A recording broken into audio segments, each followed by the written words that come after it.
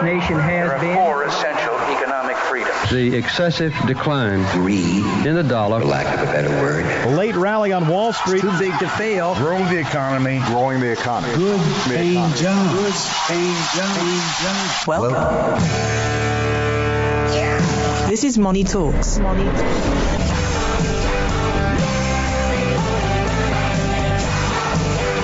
morning. What up, fam? You're listening to Atlanta's longest running, most respected money show on radio, Money Talks. And we got a new intro music, and I'm a little bit lost. Just a whole lot of bit lost. 3 offs. Change will do that to you. Change. Yeah. Whoever wanted that. I know. That never happens. Yeah. Especially these days. Yeah. There's enough out there already. Oh, yeah. Yeah, I'm no definitely shortage. no fan of most of the changes going on in the last year, let's say. All right, well, I am here, Troy Harmon, here with none other than Jarrett McKenzie. That's right. The one that will be back. Yeah, Jarrett, newly, you got a new position, right, Jarrett?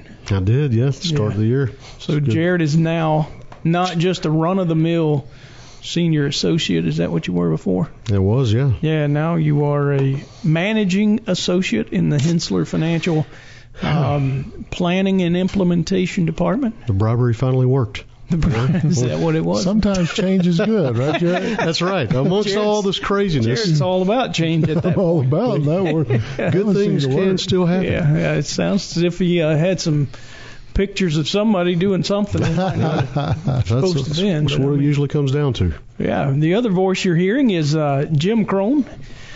Jim is our resident insurance expert. Can I call you that, Jim? I'll go with that. Okay. I can claim that. I have a clue, too. Yeah, well, Jim has got, he's a CFS. Certified Fund Specialist. Fund Specialist. I'll go with that, too. That works. Yeah. And also a clue. He's a man with a clue. That's right. A chartered life underwriter. Mm-hmm. Took me a little bit to get both of those. So really? I paid good money for that. Yeah. Yeah. Some might say Jarrett paid good money for his promotion, too. Yeah. You get the designations, I'm just going for the promotion. It works. Is there anything else? Am I missing one? No. All right. Dad, granddad. Oh, yeah. Those are the important designations, right? There you go. The ones you don't give yourself. Either. There you go. Husband. I got to throw that one in there, too. Yeah. I got you. I mean, I'm a couple of those. No granddad, but dad, husband. Man with many hats. That's right. Yeah, there you go.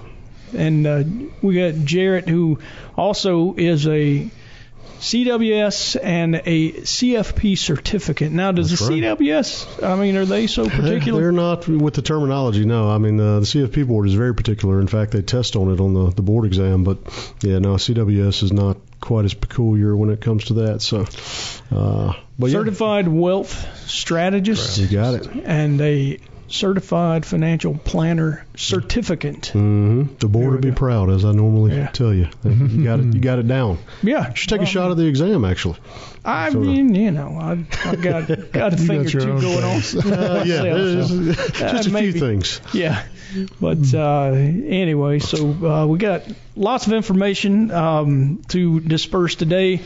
Probably a conversation about insurance. We usually talk about insurance when we have Jim on. You just never know what we're going to talk about when you got Jarrett on. It can go in any direction here. That's right. We go from the latest trends in redneckery to That's right. technology. I mean, this is a renaissance man in the truest sense, right? He can unnecessary amount of children. Although with the stimulus payments, I've never been happier to have so many dependents on my tax return because change is good once again. How about that? Jarrett's a just fan all of change. kind of lining up for me. I don't know. How about that? Maybe I need to play this lottery that everybody keeps talking about. Lottery. I think somebody won that this week. Didn't they? Did they? Yeah. I didn't even look, but maybe so. I didn't get it. I didn't get my notice. I didn't get the notice. I can assure you it wasn't me. It might not have been you. Might not have been. Odds were it's not me. I assume if you're here today, it wasn't you. I'd be here even if I won, but it'd be a different show than what you're expecting.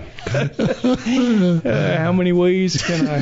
Have fun with stuff. Can I mess up a radio show? Mm-hmm. All right. Well, we do have some information on the S&P 500, which was up last week, and guess who said it was going to be up?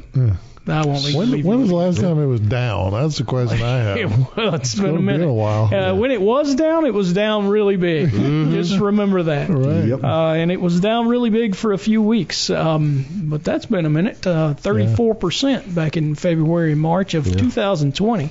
The year that everyone wants to forget, except the stock market. I mean, we had still pretty substantial gain. What did we get? 18.4%, I believe it was. Wow. All in, right? Everything included. Yeah, dividends and everything. Yep. That's for the S&P?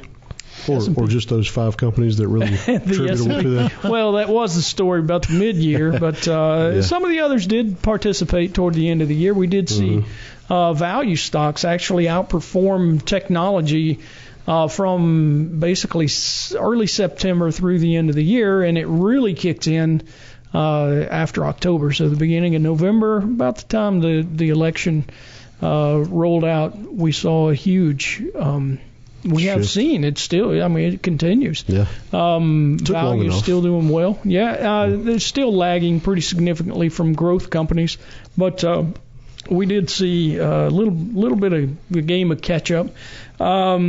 Looking more granularly this week, communication services up almost 5.5%. Real estate gained a little over 3%. Technology 2.6% higher. Consumer discretionary is up a little over 2%. At the other end of the spectrum, materials, who had been on just an absolute tear, actually have paired their gains, falling 2.24%.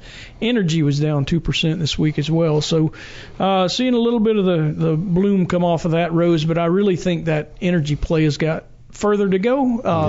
Usually materials do quite well in a recovery, and some people may still argue that economically we haven't recovered from the recession. I would agree with that. We still got over 5 million people on unemployment continuous claims. We had 900,000 new additions to unemployment in the last week. Some of those things it's going to take time. I mean, time and vaccines, I believe. We've got, I think at last count, it was like 14.5 million people who had recovered from COVID out of, maybe 20.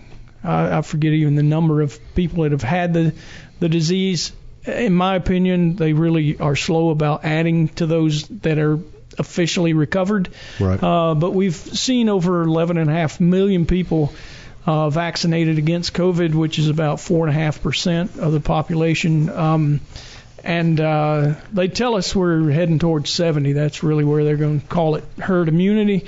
I know that number has kind of been a moving target as some of the things that we hear from the CDC, but I really believe that if we should get with people who have experienced the vaccine, as well as those that have unfortunately experienced COVID and recovered, if we get to about 70%, we're probably we could call it herd immunity and probably go back outside and take a breath of fresh air without a mask on, which inside with a breath of fresh air would be even nicer, right? At least we're on the path now, though. It seems like it's that should certainly help the economy, I would imagine, especially when it comes to the things like energy and others that still do have a long way to go from last year or so. Yeah, I really believe we could see energy prices at around $65 a barrel. We're still floating right around 50, maybe a little below. There's some really interesting plays there. I mean, it's not often. I was telling someone yesterday that to have that much growth potential from where the energy plays are now, and also get such an incredible yield, assuming that they maintain them, which they look pretty well poised to do. Sure. You don't often see that. I mean, most times you're giving up some growth potential for the increased dividend, and it seems like a really attractive play because, I mean, the other part of that is the valuations, right? I mean, they look probably more attractive than most others. Yeah, in the energy sector, absolutely, Yeah, no doubt. And, Jarrett, to that point, I think some of these companies have borrowed pretty extensively to maintain the dividends that they're still paying.